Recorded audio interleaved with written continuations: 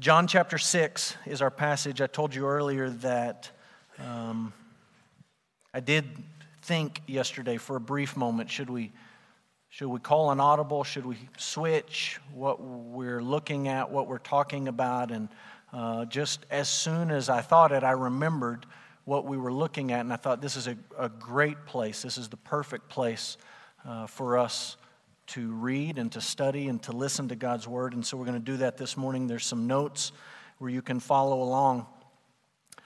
The story that we're going to look at is probably the shortest group of verses that we will consider in our walk through the Gospel of John. Most of the passages that we're going to look at are a little bit longer. This one's very short, and we didn't read it earlier, so I'd just like to read it quickly. You follow along in your Bible. John chapter 6, verse 16, it says, "When evening came, his disciples went down to the sea, got into a boat, and started across the sea to Capernaum. Now it was dark, and Jesus had not yet come to them. The sea became rough because a strong wind was blowing. When they had rowed about 3 or 4 miles, they saw Jesus walking on the sea and coming near the boat, and they were frightened. But he said to them, 'It is I, do not be afraid.' Then they were glad to take him into the boat, and immediately the boat was at the land to which they were going." You might keep your Bible open. We're going to read back through that verse by verse here in just a minute. If we want to make sense of this story, it's a familiar story. It's one that most of us know. It's one that if I peppered you with questions, you could probably come up with a lot of the details apart from reading it. But if we're really going to make sense of it, you've got to think about it in the context, the immediate context in John 6 and the larger context in the Gospel of John. And so I want to start by reminding you, it's been a couple of months since we've looked at the Gospel of John. We've been in Hebrews. I want to remind you of sort of the overarching purpose of this gospel. And it's John 20, 31, or 30 and 31. It says, "Jesus did many other signs in the presence of the disciples, which are not written in this book," that's the Gospel of John, "but these signs are written so that you may believe," not that you might just be the eternal optimist and think that it's all going to come out in the end, but that you might believe something specific about Jesus, that he is the Christ, the Son of God. And we have that kind of faith, that by believing like that, you may have life in his name. That's why John wrote this book. And we've traveled through the first few chapters. It's before the summer, but we've traveled through the first 5 or so chapters in the Gospel of John. John has told us a number of interesting stories about Jesus' life. He's detailed several interesting conversations that Jesus has had with different people. And he's told us about some of these signs, some of these miracles that Jesus performed that pointed to a greater reality. And the last sign that we saw Jesus perform is at the beginning of John chapter 6. It's the most public miracle that Jesus ever performed. There were 5,000 men there, plus women and children. Maybe a crowd of 15,000 people saw Jesus perform this feeding. We call it the feeding of the 5,000.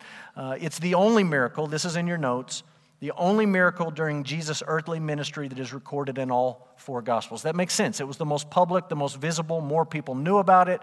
Each of the Gospel writers sort of picks and chooses what they're going to tell from Jesus' life, but all 4 of them said this story has to be included.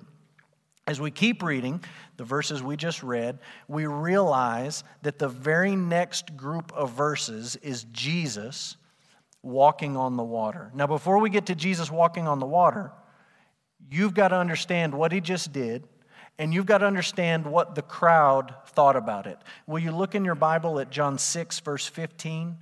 It says they were about to come, Jesus knew this, they were about to come and take him by force. They wanted to force Jesus to be their king.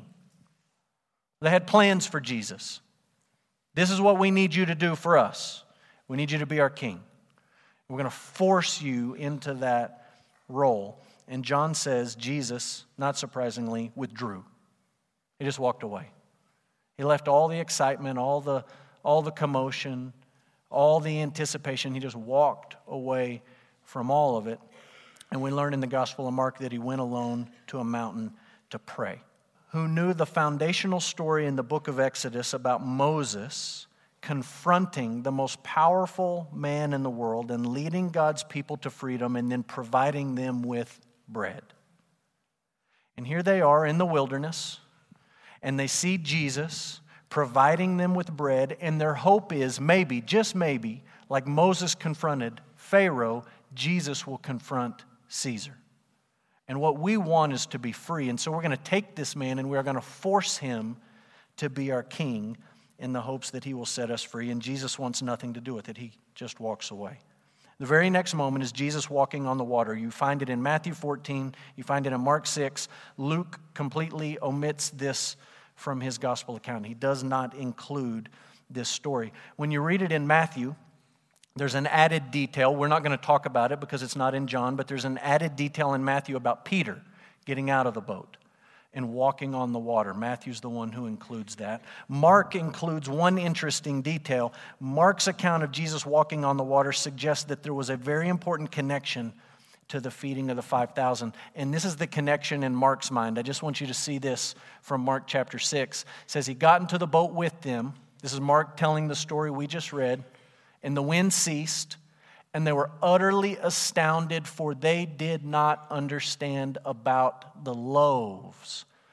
You remember, Jesus fed this crowd of people. There were 12 baskets left over.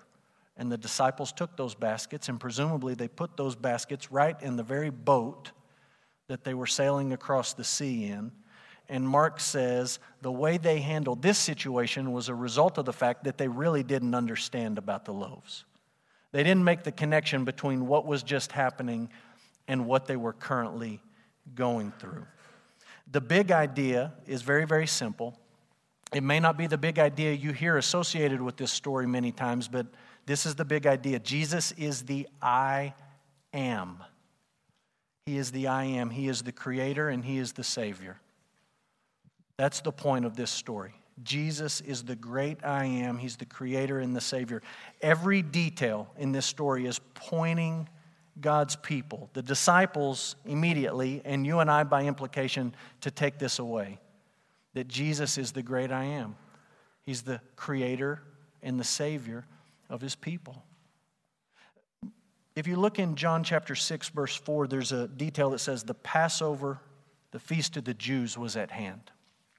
All of this happened during the Passover. What were they celebrating during the Passover? The Exodus. Everyone's mind was thinking about Moses. Everyone's mind was thinking about God parting the Red Sea so they could walk through to safety. Everyone's mind was thinking about the provision of the manna in the wilderness when God brought them out into the wilderness. And all of the details in these stories are pointing you and me and the disciples and all of us to say, do you understand who you're dealing with here? This is not just another Moses. It's not just a greater Moses. This is the God of Moses. This is the great I am. The one who walks on the sea and brings you to safety. The one who provides bread for you to eat in the wilderness. Jesus is the great I am. He's the creator and he's the savior. Quick question. How many of you like to buy generic products at the store, at least from time to time, right? Most of us, you go grocery shopping and you sort of go through, and there's some of the things on your list that you look at and you say, I can save a decent amount of money if I buy the generic brand, the Walmart brand, the Market Street brand, whatever. And so I'm going to buy that, the H-E-B brand, and I'm not going to get the real thing. Sometimes you may even like the generic brand better than the name brand. But there are some things, at least in our house, you do not dare buy the generic version, right? And so I talked to Brooke this week. We were doing the dishes one evening, and I said, okay, I'm going to use this Sunday, and I've got a list of things in my mind that if one of us was going to the store, you don't buy the generic. And let me hear your top 5. And her top 4 were my top 4, and then when I mentioned the 5th one, she's like, oh yeah, I agree with that one too. So we're on the same page, and you may or may not be on the same page, but I'm right about this. And if you buy generic, you are crazy. Number 1, if you go to the store, look, you people that bring twist and shouts for the kids to eat at VBS, that is That is not right. Bring Oreos. Oreos. It is not the same thing to buy the generic. So there you go. Number one, we want the real thing, Oreos. Number two, this one is important to me. Look, the real brand is in the middle, and the phony brands are on the side. I know they got a name brand on it, but that might as, yeah, you can applaud for that. That's fantastic. Look, I don't want your Skippy. I don't want your Peter Pan. I don't want any of that. Jif. It's either Jif or nothing. And look, my wife, you have to get sneaky to send your kids with peanut butter sandwich to school anymore. And so you got to buy sun butter and fake butter and all these other. I don't want any of those. If I'm having peanut butter sandwich, I want Jif, and I don't want any of this other stuff. What's the next one up here? Number 3, Cheerios and Toasted Oats. You may not think this is a big deal, but I'm just going to tell you my experience is if you buy the Toasted Oats, you almost can't tell the difference looking at them. But when you put a bite in your mouth, you think, oh, those are made of cardboard. Those were made 50 years ago. That's not the same thing. They look the same. They got me. So I don't know how you feel about it. Now look, Rice Krispies, you can buy generic Rice Krispies in case you didn't know. It's exactly the same. There's no difference. I think they make them at the same place, put them in different boxes. Cheerios, not the same. Number 4, Blue Bell and Blue Bunny. That should be copyright infringement on some level, to even put blue in the name of your ice cream. You cannot do that. It's not the same. Blue Bell or nothing. I don't even care if you lick my Blue Bell. You can take it out of the thing. You can lick it. And if I know that and I have a choice between licked Blue Bell or unlicked Blue Bunny, I'm taking Blue Bell every single time. I don't want Blue Bunny. And the last one, this is a big one. This is the big one, right? These two things are not the same. We lived in Kentucky for 6 years. They do not sell Dr. Pepper in Kentucky. And I can't tell you how many times we went to a restaurant and you say, I would like a Dr. Pepper. And the server says, I would be happy to bring you a Mr. Pibb. And you think, I would be happy not to tip you if you do that. Because no, it's not the same. I don't want it. It's Dr. Pepper or nothing. Now, why do I bring this up? I bring it up to say this. Sometimes when it comes to Bible stories, especially the familiar ones, sometimes we have a tendency to settle for the generic version of the story.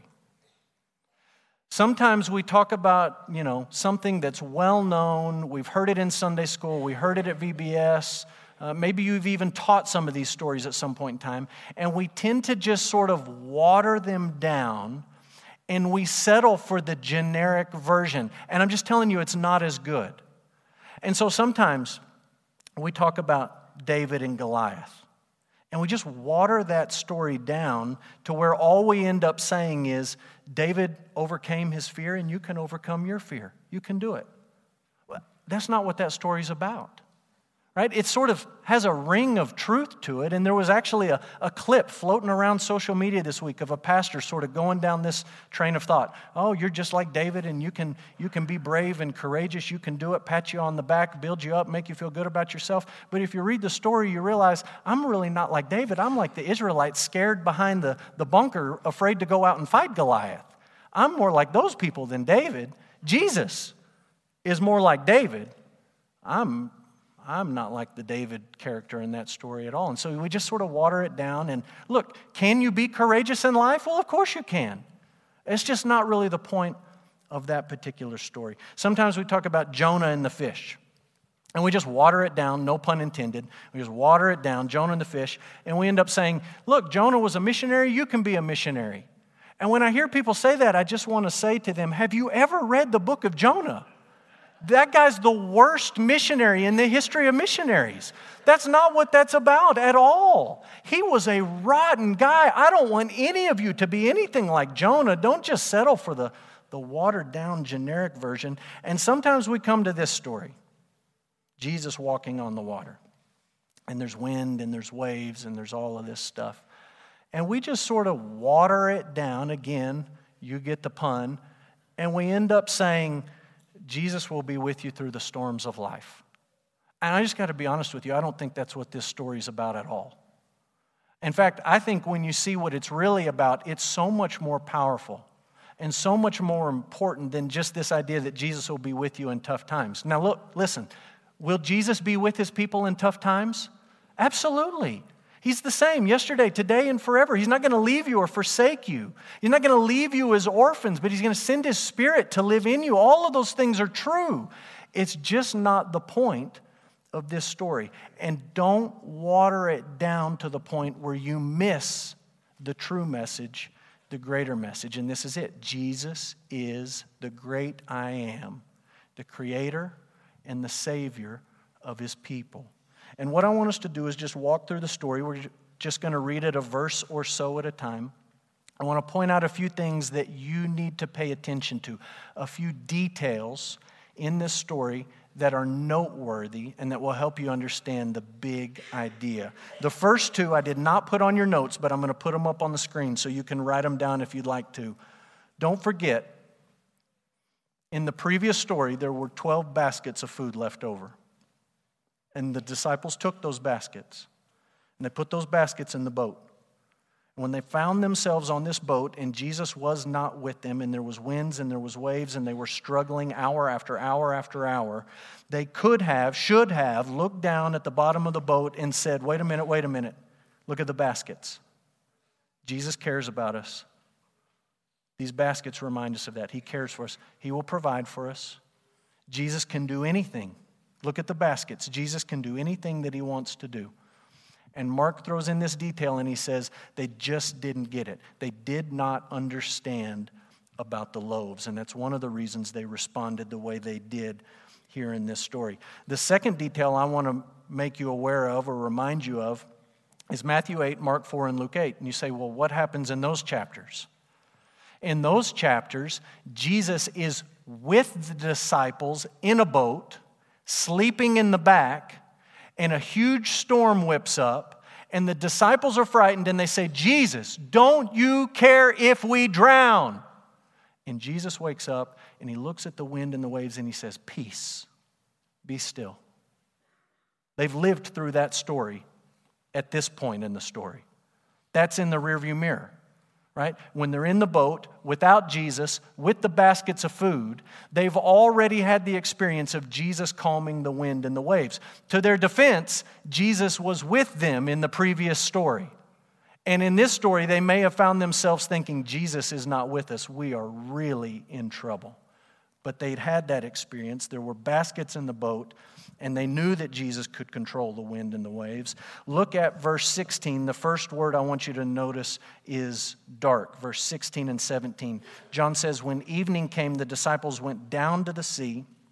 They got into a boat and started across the sea to Capernaum. And then he just adds this in, it was now dark. And he already told us it was evening, so you could have sort of surmised that. But he goes out of his way. It's a little bit redundant, and he says, I just want you to understand, it was dark, and Jesus had not yet come to them. I want you to understand that in the Gospel of John, many times when John includes a detail like this, it's more than just an observation about what time the sun set. When John says that Nicodemus came to Jesus at night, under the cover of darkness, he's not just talking about weather patterns. He's talking about the condition of Nicodemus' heart, and he's saying this was a guy who didn't get it. He didn't have all the pieces put together. And I believe that when John tells us it was evening, by the way, what I mean is it was dark. He's not just talking about sunsets. What he's really saying is these guys in the boat, they didn't really get it all yet. Mark says the same thing when he says they did not understand about the loaves. Their hearts were hard. They just didn't get it all yet. And God is trying to teach them something important about who Jesus is. Look at verse 18. The wind was blowing. It came rough. Why? Because a strong wind was blowing.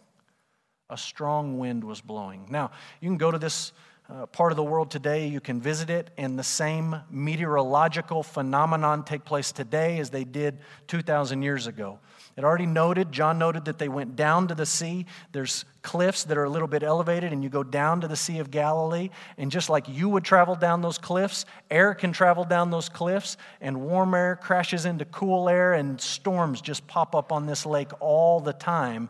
I want you to understand, this is not just John the weatherman saying there was a strong wind. This is John giving you a detail that's supposed to make you think, right? What were they celebrating in John 6 when Jesus gave them bread? They're celebrating the Passover. God saving his people through the water and providing them bread.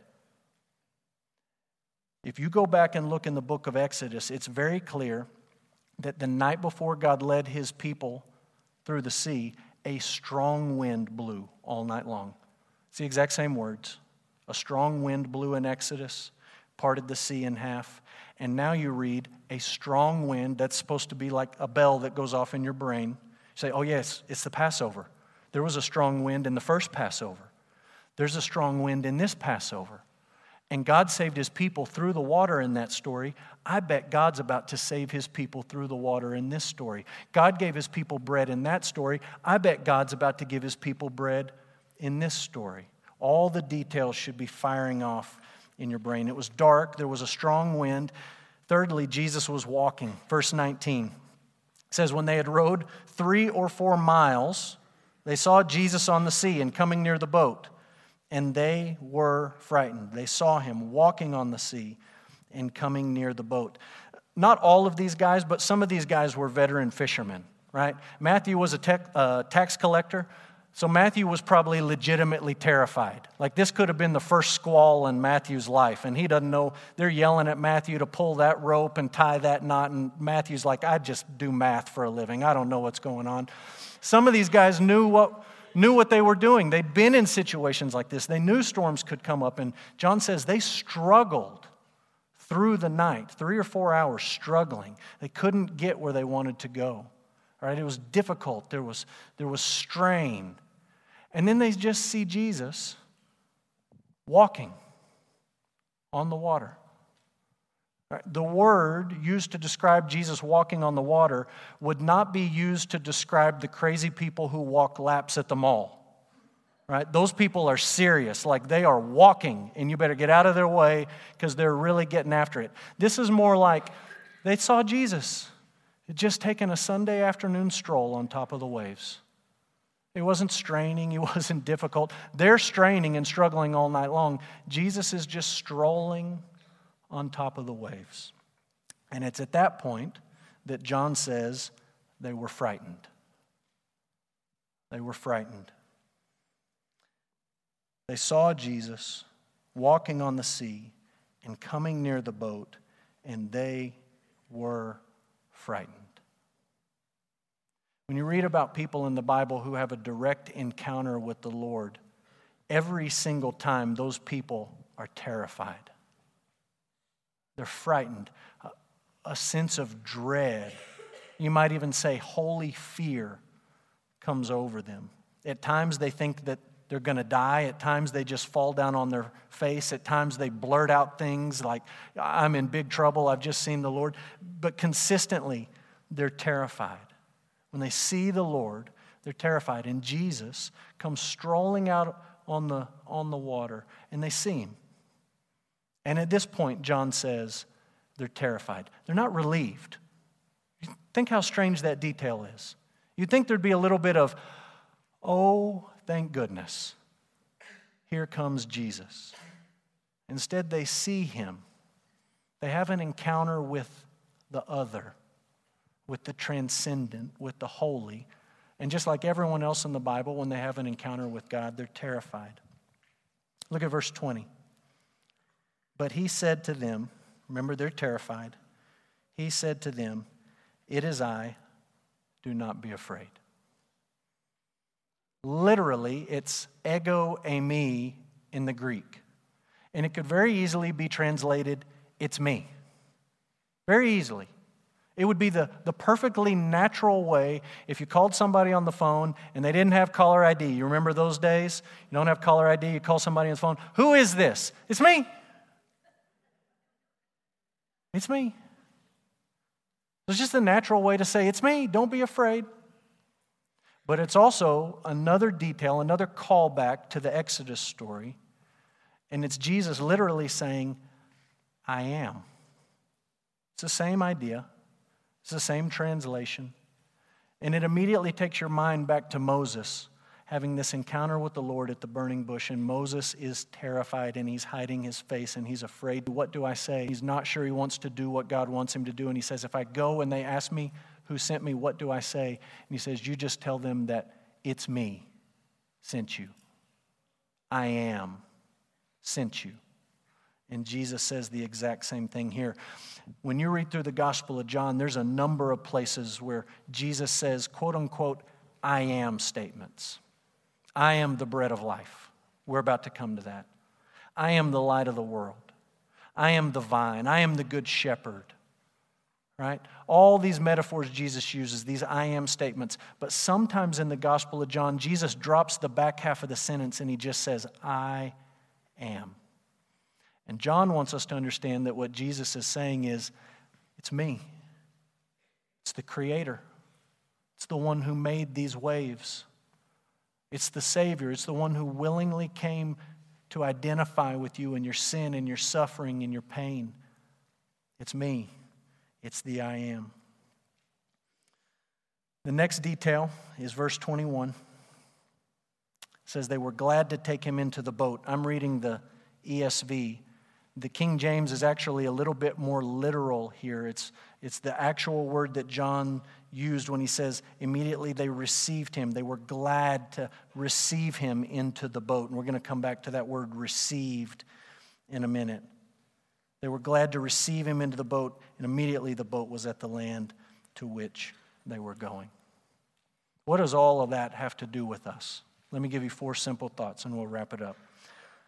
How does the identity of Jesus revealed in this story affect my life? Number 1, Jesus reveals himself to people on his own terms. You can't miss that. There is a mob of 15,000 people, give or take, who are so excited about Jesus they want to make him the king, and Jesus walks away from those people.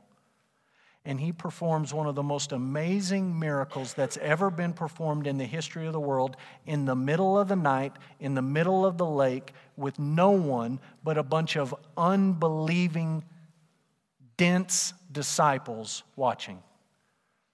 Can you imagine if Jesus had taken that mob of 15,000 people who wanted to make him king and said, you like the bread? Watch this. I'm going to whip up a little bit of wind, I'm going to make some waves, and I'm just going to walk out across them. It almost makes you wonder, Jesus, do you not know anything about like PR? Like you've got these people right where you want them, it seems. They're eager for you to be their king. And Jesus just walks away from it. Why? Because Jesus knew that before he sat on the throne, he had to hang on the cross. It's not the time. And I'm not ready to reveal that to you. So I'm going to reveal something very, very special, not to this mass of people that the world would define as ministry success, but just to a few knuckleheads in the middle of the night. They don't even know what's going on. They didn't even understand the last miracle. But to these guys, I'm going to show who I really am. He reveals himself to people on his own terms. Number 2, a genuine encounter with God always results in fear. We've talked about this. When people in the scriptures have an encounter with God, they feel a holy terror, a sense of dread just overtakes them. These people, these men, see Jesus walking on the waves, and they're terrified. They're frightened. This is God coming to them, and they're frightened. Just some parallel passages you can look at. Genesis 1:2 says, in the beginning it was the Spirit of God. It was God himself in the form of the Spirit hovering over the waters. God was in control of the chaos of the waters. In the book of Job, chapter 9, verse 8, we read that it's God who created the seas, and it's God, the Lord, who tramples on top of the sea. And we ought to be afraid when we read that. And these guys saw Jesus walking on the water. They're terrified. And then Jesus speaks, and he says to them exactly what God said to Moses in Exodus 3:16, I am. And they're terrified. and they're frightened. And just like Moses hid his face from the Lord when he saw him and he heard him in this burning bush, the disciples are frightened. Listen, you and I are small people. We're really small. Yesterday should remind you of that. We are so small and so fragile. God is not small or fragile. You and I are sinful people. We fall far short of His standards, and God is not sinful. He is holy. And when small, fragile, weak creatures, sinful creatures, wicked creatures like you and I have an encounter with the holy God, you will feel fear. You ought to feel that fear. And until you feel that fear, you're not ready to hear any of the good news of the gospel. Because until you feel that holy terror, you are no different, and I am no different than the people in that crowd who ate till their bellies were full and then had a plan that they were going to force Jesus to sign up for. The disciples were terrified. An encounter with God leads you fearful. Next, a relationship with Jesus results in hope. And that's what Jesus says to these guys. He doesn't say, you shouldn't be afraid. He doesn't say, why are you scared? You shouldn't be scared. He says, don't be afraid because it's me. I'm your hope. Right? The I am is not only your creator, but He's also your Savior. In Jesus Christ, we move from fear to hope. Look how Paul described it. Paul was praying for his friends in Thessalonica. He said, we give thanks to God always for all of you. We're mentioning you in our prayers. We're remembering before God and Father your work of faith and your labor of love and the steadfastness of hope, and that hope is in our Lord Jesus Christ. That hope is not just, we've said it many times this morning, is not just a vague vanilla optimism that it's all going to be okay somehow in the end. It's faith in Jesus. It's hope in Jesus. And these men who were frightened, who were terrified, rightly so, found hope because it was Jesus. It was the great I am, their creator and their Savior. The last idea is this: there is a difference, could say a world of difference, in receiving Jesus and using Jesus. And this is where we come back to that word, they received Him into the boat. They received Him into the boat. Look back at John 6, verse 15 one more time. This is the mob. This is the crowd. This is the mass of people. Perceiving that they were about to come and take Him by force to make Him king. You know, at first glance you read that and you say, good for them. These people are ready to acknowledge Jesus as king. What's the problem? What's the big idea? They knew who Jesus was. They had hope that He would be their king. Well, good for these people. The problem is they wanted to come and they wanted to take Jesus and force Him to be their puppet king. Jesus, we want you to rule over us as long as you can do X, Y, and Z first. As long as you take care of these things first, we would love for you to be our king. And we want to force you to meet our agenda. Contrast that with what we read in verse 21. They were glad to receive Him into the boat. And if you've been reading in the Gospel of John and you come to that idea that they've took Him into the boat, they received Him into the boat, you should say, I've read that word before in the Gospel of John. You know, I think I read it in John chapter 1. I think it's somewhere about verse 12 where it says, to all who did receive Him. Same word. They received Him into the boat. And John says, to all who received Him, who believed in His name, He gave the right to become children of God, who were born not of blood, nor the will of the flesh, nor the will of man, but they are born of God. To those who receive Him, you get to become a child of God. And for you and I, this last idea is really the point of tension and the point of application, regardless of what happened yesterday, but especially because of what happened yesterday. How are you approaching Jesus? There's two models presented here. One model is the person who is willing to come to Jesus and say a lot of nice things about Jesus externally as long as he fits into your role of who he ought to be. We need a king, and we need him 5 minutes ago, and we think you could be that guy. This is what we want you to do. We're going to make you do this. We're going to force you to be our king. That's one way to approach Jesus. You can come and you can say, Jesus, I've got this problem, I've got this issue, and I'm bringing it to you. It sounds very good, it sounds very spiritual, but in the end, what you're coming to Jesus to do is asking Jesus to meet your agenda, your plans, your criteria of who he ought to be in your life. And the difference is simply to receive him. No strings attached. What claim do I have on you? Why would you listen to me and my plans and my agenda? You're the great I am. You made me and you saved me. I'm going to receive you. I'm going to believe in your name that I might have life. I'm not coming telling Jesus who he needs to be for me. I'm coming simply acknowledging who he is and rejoicing in that and hoping in that and believing in that. I want to pray for you as we end this morning.